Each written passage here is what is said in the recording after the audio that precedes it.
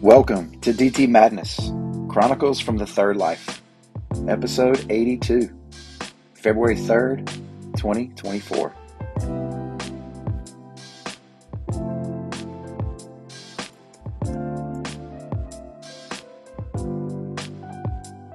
So glad you could make it.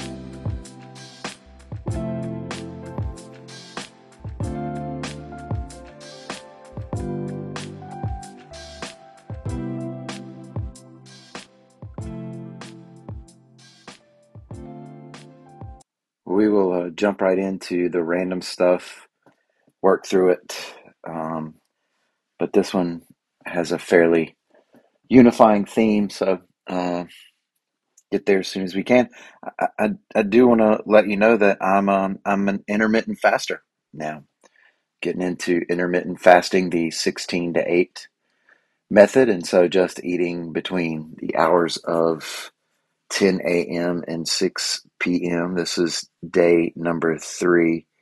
The 5 a.m. club, yeah, I wasn't able to continue it even though I really did enjoy it because of the fact that I'm a tennis coach, and soon I'm going to be spending my afternoons on the tennis courts, which will, one, give me plenty of cardio, and two, would mean I'm going to be up for a really long time if I'm starting at 5 a.m. or a little before.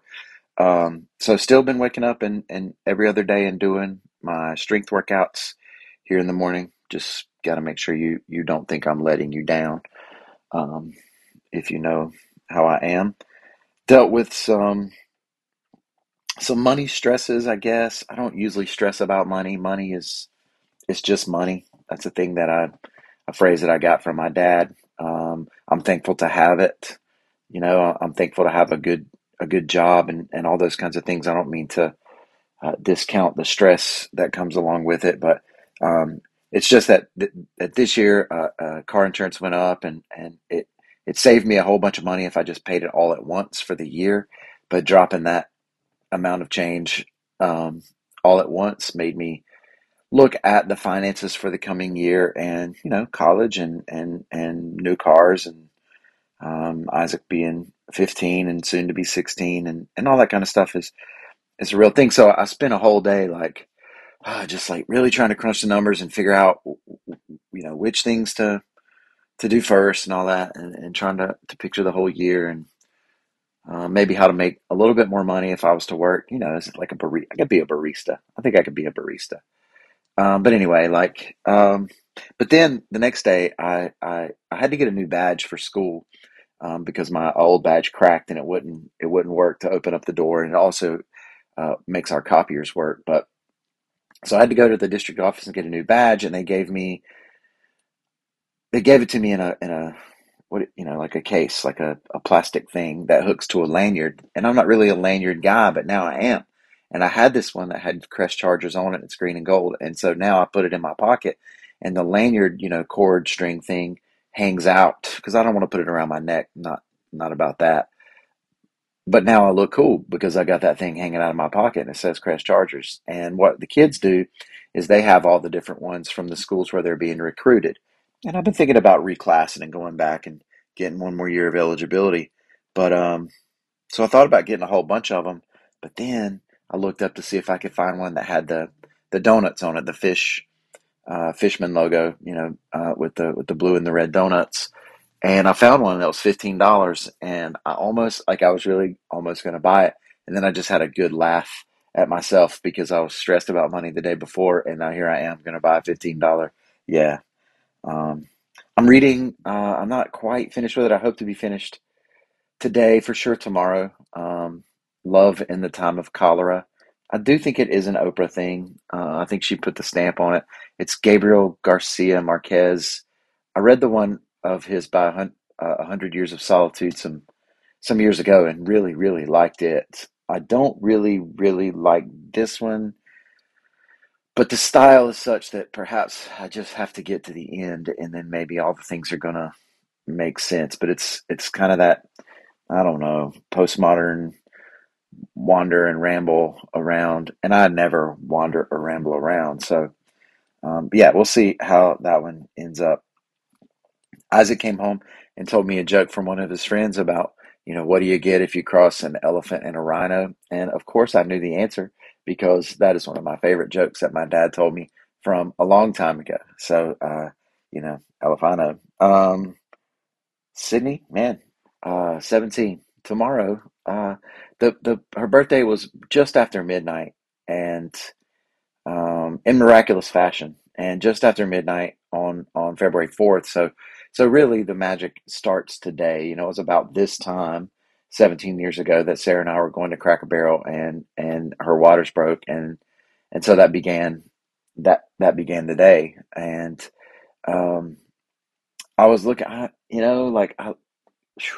was looking at pictures yesterday. I made a reel for Instagram, and whew, I was getting emotional, man. I really was, and because like I love my boys, man. I love my boys, man. But that's my baby girl, man. Oh, it is February, and it is for real February, and that is something that I do in my classes. That's when we take this month and we really get down to business, especially in AP Psychology, AP Government, and I hope I can find a way to make that true in AP Seminar. But if you ever see FRFR February that I've posted, that's what that is. Um, I told my youngest boy, I was asking him, if you had a sun, SUN, on either side, and the Earth was in the middle. Can you picture that? So you got two suns, and the Earth in the middle. Would the Earth cast a shadow on the other sun? And he says no, because it produces its own light. And so I told him, I was like, yeah, that's you're a sun, and Sydney is a sun, and Sam is a sun. Eh, because I'm the middle kid, so I kind of understand. I mean, I do understand living in an older brother's shadow. I'm not the youngest kid, so I don't understand what it's like to live in two older siblings' shadows. But I recognize that that's a real thing. And so I was trying to tell Isaac that there's no shadow that he has to worry about, that he generates his own light. And that's something that I've been telling him to shine on, shine your light, not unlike what you do every day, but just a reminder. And so I've gotten the idea for my next tattoo, which is going to be three suns. I don't know if it's going to be all of the same sun or three different suns. Haven't reached that part yet. I would like the words Esse quam vedere to be in there, as well. And I would like to have a lotus flower as well. I don't know if I should try to cram that in to the design. I need some people who can draw to kind of help me out with that. So there's that, and then there's a couple of other questions like what types of color would I add in, or would it just be a straight up, black regular tat, and where is it going to go? And so I haven't gotten that far yet, but don't forget that you're a sun, that you shine. Um, all right, so okay, switching gears a little bit, and then really starting from here is the main chunk. So this is uh, just close to 9 minutes in. Let's see where this takes us. I've been seeing we watch Jeopardy, and I mean most of the time I would flip during commercials, but we just kind of leave it on while we're watching Jeopardy. We've been watching the Second Chance Tournament of Champions, and then seeing all the commercials specifically for House of Representatives and North Carolina governor. And there's one, this guy, his name's Bill Graham, not that one. It's worth a Google search or whatever just to see his cool haircut. But he's a fairly wealthy man apparently, and so he's been using his own money, and he is running ads against Mark Robinson, another Republican, because the primary is March the 5th for North Carolina, and so Mark Robinson, the lieutenant governor, currently is running for governor to replace Roy Cooper, who is term limited out. Um, it should be Josh Stein on the other side for the Democrats, but Bill Graham's been running these ads against uh, Mark Robinson, talking about how Mark Robinson doesn't say good things about that he's anti-Semitic, that he downplays the Holocaust and whatever. And like so then Bill Graham comes on, he's like, the Holocaust was real. Hitler was evil. And these are things that have to be said in 2024's Republican Party. I mean, so yeah, then there's the Gray Mills, and I can't remember the other guy who's so cheesy, and he's got his daughters there, and they're going to clean the toilet.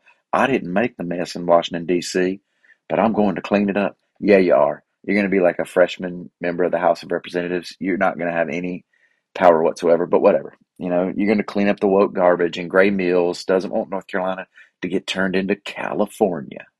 I've been to California, man. I know that. I'm sure they got their issues because it's like the fifth biggest economy in the world just by themselves.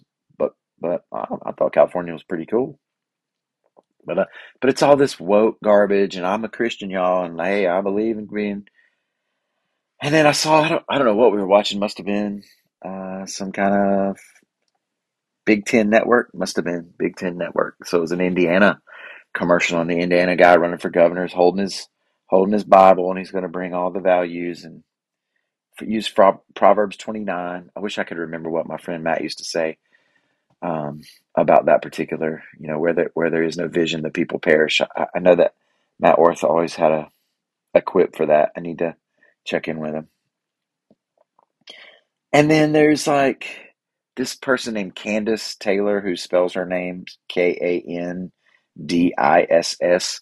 I don't know what she ran for. I know that she's a locally elected official in Georgia. So I don't know like how prominent she is, but she's just one of so many who are now talking about Taylor Swift being Satan and Luciferian and how it's all this huge plot to, take over our kids and she's going to endorse Joe Biden and blah blah blah. Like, you know, the One American News Network anchor who talked about if we only, even sports is a psyop designed to take our kids' attention like bread and circuses were.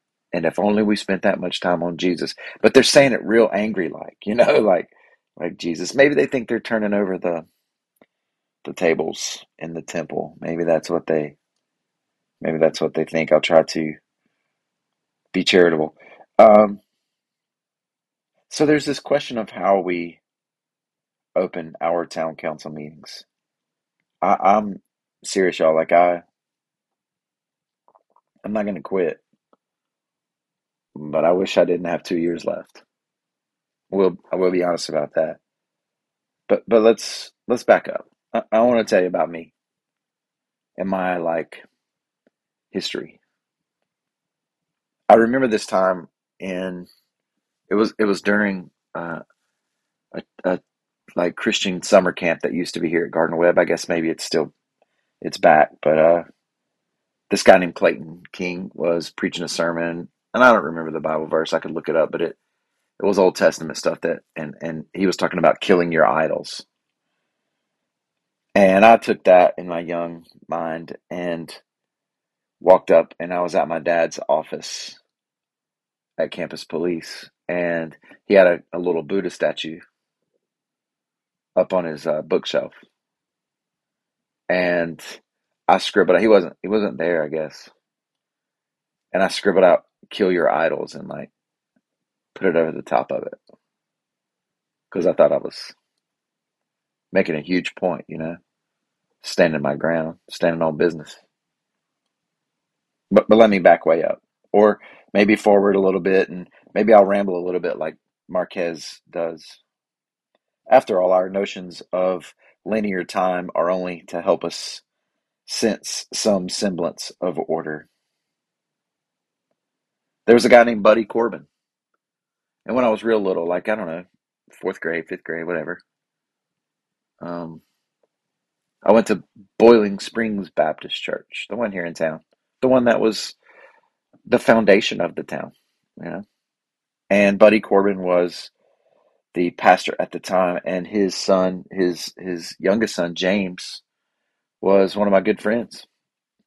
Buddy and James, both tremendous musicians. Buddy, one of the kindest and wisest people that I remember meeting. At least in my recollection, but even in talking with him over the years, briefly, very respected.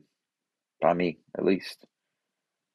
And so there was that. I think I was baptized in the old font by Buddy, and of course, James and I would do a lot of stuff that kids would do. We would smoke cigarettes in the woods and whatever. I don't know.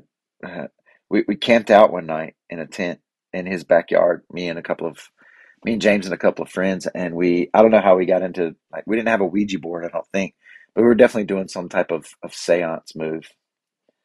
And as we were in the midst of it, somebody looked up at the top of the tent and it looked red. They thought it was red. And so we became completely convinced that it was the devil, you know. And we made that tent holy. We were singing the hymn, Holy, Holy, Holy. Like, we were freaking out. But we thought that if we could just do these religious practices, then we could cleanse all of that. That's funny. We woke up in the morning and the tarp on the top of the tent was red. Um, but yeah, we did, at BS Baptist there, Bowling Springs Baptist, we had lock-ins, and James and Josh and Spencer were called the Three Mosquitoes, and they would do like lip syncing. We're what, 13. They would do Born to Be Wild. I remember that, and I got to run the lights. Um, I did RAs, and they had a haunted trail. I mean, just good people, man. Just good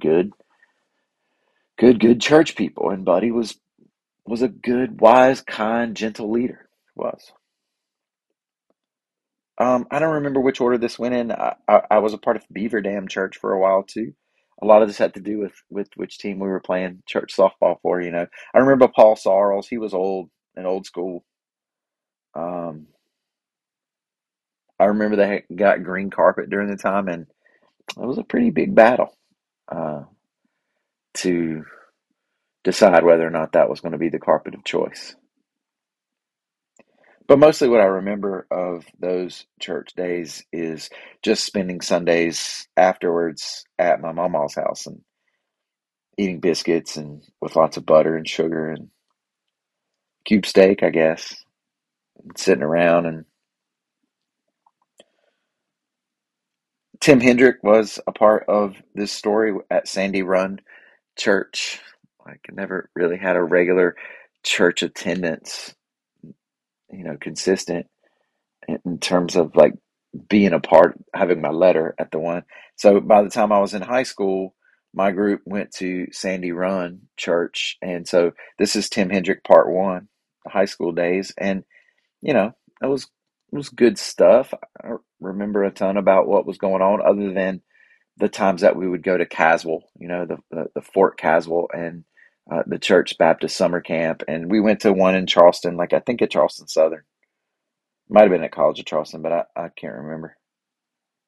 But I mean, we were interested in Bible studies with the young, the girls our age at during that time. Just for good conversation there, good spiritual conversation. But I mean, by this time, at least I don't want to mislead you.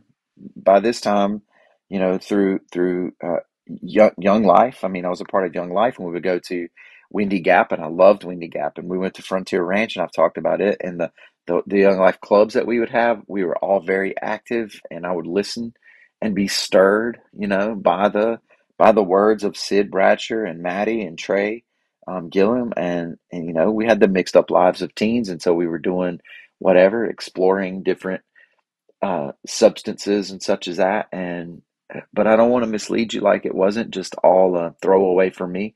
My spiritual hunger, like it was a real thing. I was really longing and thinking and writing about what is true and good and beautiful during that time. Then in college, came Jim Toole, amen, or oh me. And there was this Christ covenant. And I guess it was kind of the first, like, it was the precursor to elevation and hope and all those kinds of things that are around here, like the let's get after it, super hype kind of mega church type stuff. And um, I mean, that was fun, you know. Again, I guess I don't remember much about it other than going on Sundays with college friends and whatever. Like it, I remember there was a guy there named Stephen Furtick who was the worship pastor. He was, and now he's the Elevation King. And there was a guy there named Matt Orth who chose a different route, which I'm glad about. That place was called Christ Covenant, if I didn't say that. And then it disintegrated over some turmoil between the staff.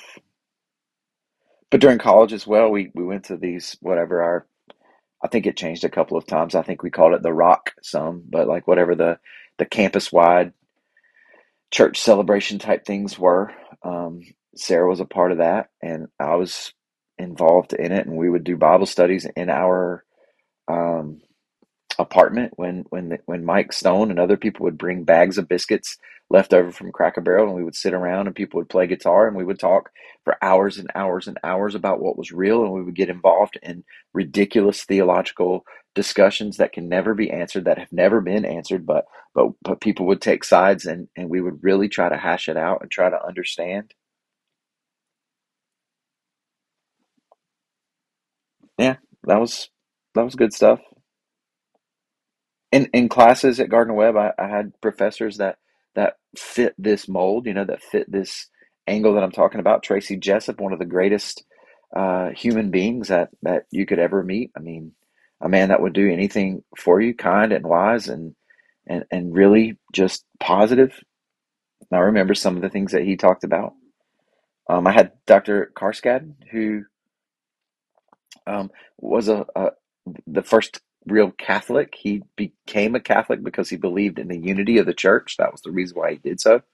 But he was a professor at Gardner Webb that Sarah and I had for philosophy class, and he posed questions that made me really begin to consider what it's all about. And then I had a professor of New Testament named Jack Partain, and Dr. Partain asked me a question that still um, reverberates how many ever years later, 30 years later, maybe not quite, maybe 25 years later, but, what if fully human is fully divine? And then after I graduated from Gardner Webb, I went on to be a part-time youth pastor.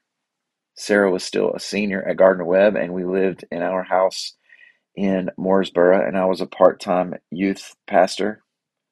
So this is Tim Hendrick part two.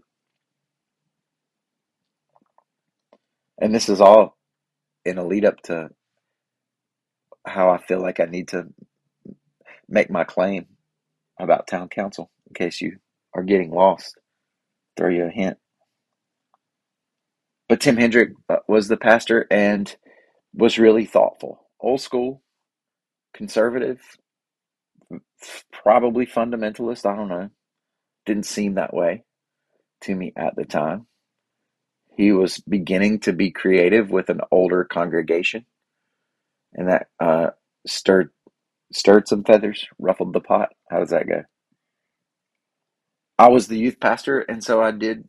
Well, anybody got to vote in the church meetings because Baptist, and so there were some things like cutting down some trees that I did not think we should remove for the reasons at the time.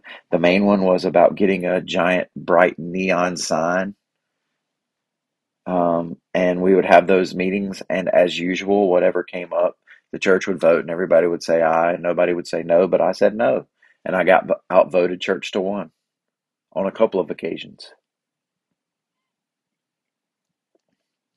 I wasn't the greatest youth pastor, just like I'm not the greatest teacher in disrespect, because I wasn't able to give them the carrots, the incentive. Like I didn't want to have pizza parties. I didn't want them to come for the pizza parties. I didn't want them to come for the fun surface stuff. I wanted them to be there with their own intrinsic desire to know what was good and true and beautiful, to know about the Christ. And I realize along the way that I had to give in a little bit on that. I still have to give in a little bit on that as a teacher, but I still don't want to. And it's because what I was trying to tell my students yesterday, it's because I want them to believe in them like I believe in them. I want them to have the hope that I have for them. But women deacons and all that came along to this second part of Tim Hendrick, and then he was asked to leave in a church meeting that I've never felt more contention. If you want to talk about the devil. After Sarah graduated, we moved to Statesville for a couple of years and worked at a Christian school there and went to a church called Western Avenue with Pastor Skip. And he was definitely a fundamentalist, is Calvinist, like hardcore stuff, man. And the school was pretty cool at the beginning because it was brand new, but then as they realized how they were going to have to deal with finances, they brought in a basketball coach who began to recruit kids from Lithuania, I think is where it was, and their justification was that if we build it, they will come. And the reason, so they began to recruit basketball stars so they could build up their basketball program so that they could make their school bigger, and it was a means justifying the ends kind of deal, and I'm not about that life. So we left. I remember a guy named David Moss there who I don't know what I would think about if I heard him teaching today, but he was a really, really intelligent man. And the way that he presented information in studying scriptures was impressive and edifying. So we came back once I got a job here at Crest High School, and after kind of looking around a little bit, we stumbled on this thing called the Fellowship. And they were Tolkien nerds, and so it was definitely based on The Ring, but it was a group of people who sat around in a coffee shop. The owner of the coffee shop would shut it down on Sundays, Sunday mornings through early afternoon, and people would come in with crock pots, plug in the crock pots, while my friend Matt would teach. I think it was Romans 12 to start, if I remember right. But go through it verse by verse, not picking and choosing, not looking for themes, but just going verse by verse. And he would teach for a little bit on that, and then there would be a time where people could ask questions and we could have discussion. And then after that ran its course, we would get the crock pots out, pull the tables together, and sit around and eat, just like Acts 2:42 encourages. And it was beautiful. That that beauty led to more people wanting to be involved, and so what became Broad River Community Church, the early days, we moved around. We were at an elementary school gym for a while, eating in the cafeteria, sitting in the little kid chairs. That was fun. Putting on things that we called VBP, Vacation Bible Party. Um, real stuff, real stuff. Doing what I wanted to do, doing what I thought was it. It was it. No matter if I thought it was or not.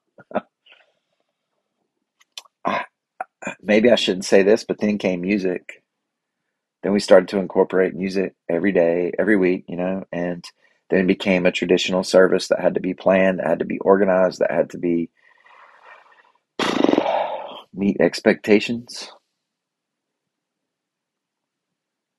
I don't mean any disrespect because the musicians that we had were phenomenal and they were dedicated, and no doubt that they were spirit led, but I wish we hadn't. But there were good things like Monday nights. I've talked about, in the basement of this old house with a group of people called the Community Discipleship Home, CDH, and we would be vulnerable with each other, a bunch of guys. We would laugh and joke and eat snacks and be vulnerable and cry and share our fears and our obstacles, and we would read books together. We read one in particular called The Long Obedience in the Same Direction by Eugene Peterson, and that was magnificent stuff. And then Sarah and I began to host Garden Web students here at our house on Wednesday nights and other times around fires. And we would cook lasagna and we would make food and we would sit around and we would talk about real stuff. And we're still friends with those people even after a decade or so. And Sydney was just talking about how we need to get the band back together, a little reunion tour.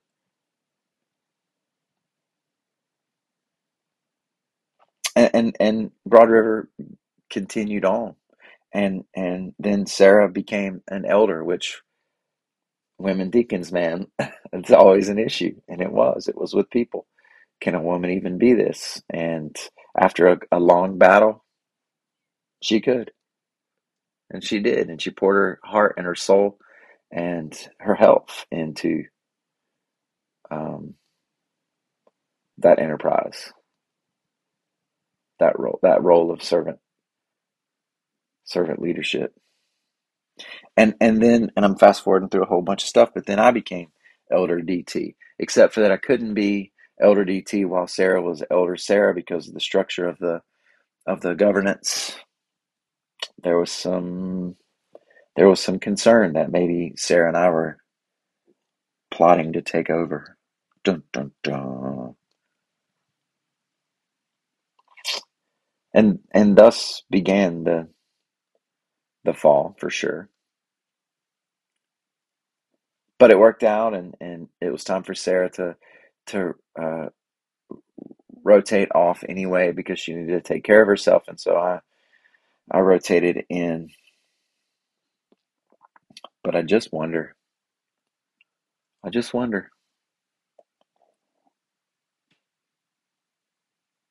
And then I was studying, and I've been studying. It began in the early days. I began to read N.T. Wright. I started with a book called Surprised by Hope and read everything else that he's ever written. The only one I couldn't read was called The Christ and the Covenant because it had so much Greek in it. I don't know Greek. But I read N.T. Wright and studied N.T. Wright, and I listened to the best preacher that I've ever listened to, a guy named Jonathan Martin on the Renovatus podcast. Jonathan moved on for some reasons. And I listened to Matt Orth teach on Sundays and Mondays and in conversations. And I read multiple commentaries from a variety of perspectives. Not getting paid. Nobody got paid at Broad River. Nobody got paid. It was all volunteer. I'm not doing this to get paid. But I read all the angles. I read Hauerwas and Peterson and Witherington and Evans and Rohr and Hayes and Yoder and Smith and Brueggemann and Bailey and Merton and Bonhoeffer and Lewis and Barry and Robinson, Tolkien, Will Campbell, Buechner, and more N.T. Wright. And I practiced. I was introspective and reflective with prayer and meditation and rehearsal and expectation. I, I poured myself into it. I did. Believed in it. And so it got to be where I could fill in as Matt took sabbaticals and as we began to rotate who was going to teach and preach on Sunday mornings, I began to fill in and I would drop in my own little flares with song lyrics from Widespread Panic or the Avett Brothers or Dave Matthews or something like that. And I'd try to be really relevant and real, just like I am when I try to teach. My armpits would be sweating, and of course my right one would be smelling funny. I don't know why that is, why my left one don't, but I would get really nervous, and then afterward I would be there with my head hung low, not knowing how to interact after pouring myself out in that way, and just trying my best to receive what anybody had said. And then I got to teach about my favorite passage in Scripture, which is Romans 8, and I got to do that on my birthday, January 28th in 2018. But by then, the elder swapping and the fear of taking over and the fallout from a variety of squabbles over women and over LGBT and, personal rivalry that had been there before Broad River, all that began to take its toll. And then the mortal wound, then it was done. There were attempts to put the pieces back together. We made attempts at doing a home church here at the house, but it just never was something that could fill the void that we definitely had. When I talk about going to the Avits at Red Rocks and how we had to, how that was a healing time for us, this is what it was. This was that summer, 2018. So where we ended up was not at a home church, not at any other type of situation, but with the church of six, because there's five of us. And my friend David was sitting on the front swing one afternoon, or all afternoons, whichever, as time kind of morphed into itself. And we realized that this was it, because we were still searching for the true, the good, and the beautiful, the Christ, the thing that is real, with each other, learning in depth. And of course, it is us five plus one as the Church of Six grew. It's more than just David, it's my friends. Yeah, y'all know who you are. I don't want to drop names. Maybe you don't want to be associated with the CO6. But I am a prayer, okay? Like, I am a prayer. Each and every morning, I wake up in prayer. And as I sit before I start my day, I'm I'm breathing it in, you know? My spiritual appetite is ravenous. My desire for goodness and hope and life and love and peace drive my existence. I believe in what Paul writes in 2 Thessalonians 5:17, where you should just pray continually. I want my whole life to be like that. But I also believe in Matthew 6, when Jesus says, don't go on babbling a lot like the pagans do.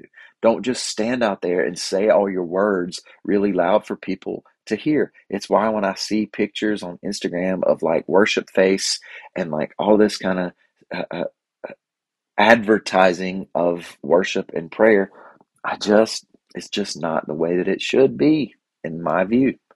Matthew 6, you know, he says, don't go on babbling. Pray this. And then he says the Lord's Prayer, but not so that you can say it out loud, really loud during a sports game. All that's fine. I'm not mad about that. I'm just saying, like, we gotta we gotta read and study and think and like see the context. So yeah, I mean, I put a note that said "kill your idols" on my dad's little Buddha statue, and now I look back and think about how arrogant and short-sighted I was. My dad is the person who introduced me to Robert Pirsig, Zen and the Art of Motorcycle Maintenance, which I've read 6 or 8 times now, and changes my life every time I read it. And I've read more and more fiction and nonfiction. Mary Oliver and Thich Nhat Hanh, who my dad also introduced me to, and Rumi and Khalil Gibran and Jung and Ram Dass. I meditate, I sit, I breathe, I pray each morning. I breathe in and out Yahweh, Christos, Ruah. I use those names because God and Jesus and Holy Ghost or whatever are names that I'm so familiar with that in some ways I feel that they lose their meaning. And so I really try to focus on the essence, like the livingness, God the Father, the Son, the Christ, the Spirit. I smile in thanksgiving and joy after I breathe in and out these things. I breathe in and out in unity with my people. And I love fish and good music, and so much of that is the spiritual experience that is rooted in all that I have been going on about. And so, when it was presented to me that politicians from our district made mention that we are the only municipality in the county that doesn't begin with prayer, and there was this hint that maybe we would receive more funding if we did such a thing, I was disgusted, outraged. I mean, There's the First Amendment and all that, no big deal. It's not as though we have just Christians in Boiling Springs, although I'm sure it's 99% who would say so. But I know that we have people who are practicing Buddhists, and I know that we have people who are practicing Muslims in town. Many of them are some of our most prominent business owners. And so, yeah, there is the First Amendment application. And yeah, there is the thing in Iowa where if you open this up, you do have to open it up for a variety of religions to come and pray also. And maybe that's fine. Of course, the thing in Iowa, they put up the Satan statue and then the guy went and chopped its head off, and now that's a whole thing. But for me, it's not about as much about the church's influence on the government. I believe in public faith. I don't believe in going on babbling about it and that you should have to say it real loud to let everybody know. But I believe in public faith. I believe that what um, influences me, informs me, should influence me, inform me in all the things. But for me, the entanglement between church and state, it's what it's done to the church that's so heartbreaking to me. It's like prayer is a badge that you wear, a political appearance of demarcation to say, in Jesus' name. Even when we have to let other religious backgrounds participate if they choose, but when it's our quote unquote, our quote unquote turn, we will make sure to emphasize in Jesus' name, just to let them know. And I don't think that's the spirit. I'm not about that life. Never have been. And a thing I want to explore at my next Living Lotus counseling appointment on Monday is what is it that I lost when BRCC fell? What is it that I have grieved so painfully long? Maybe it's that I'm not about this life of the modern expression of the American Christianity, what my friend Matt called churchianity, the appearance without the depth. I don't mean to go on too much here. I understand my own shortfalls. I'm aware of my hypocrisy. I'm confident there's much more that I'm not aware of. People are at different stages, and our paths are paved with a variety of obstacles and experiences. I realize that I am connected to you, to everyone, to all of it. Like, I understand that. And so I don't mean to sit in any kind of seat of ultimate judgment or anything like that. Maybe it's too late to say that. Maybe it's best to just leave the question here. To suppose that what I desired was to continue to pave the stones of community life, stones marbled together with humility and grace, and what I ended up with was church to one. But that's not true, because what I ended up with was the church of six, and that's right where I need to be. Mary Oliver writes, so every day I was surrounded by the beautiful crying forth of the ideas of God, one of which was you.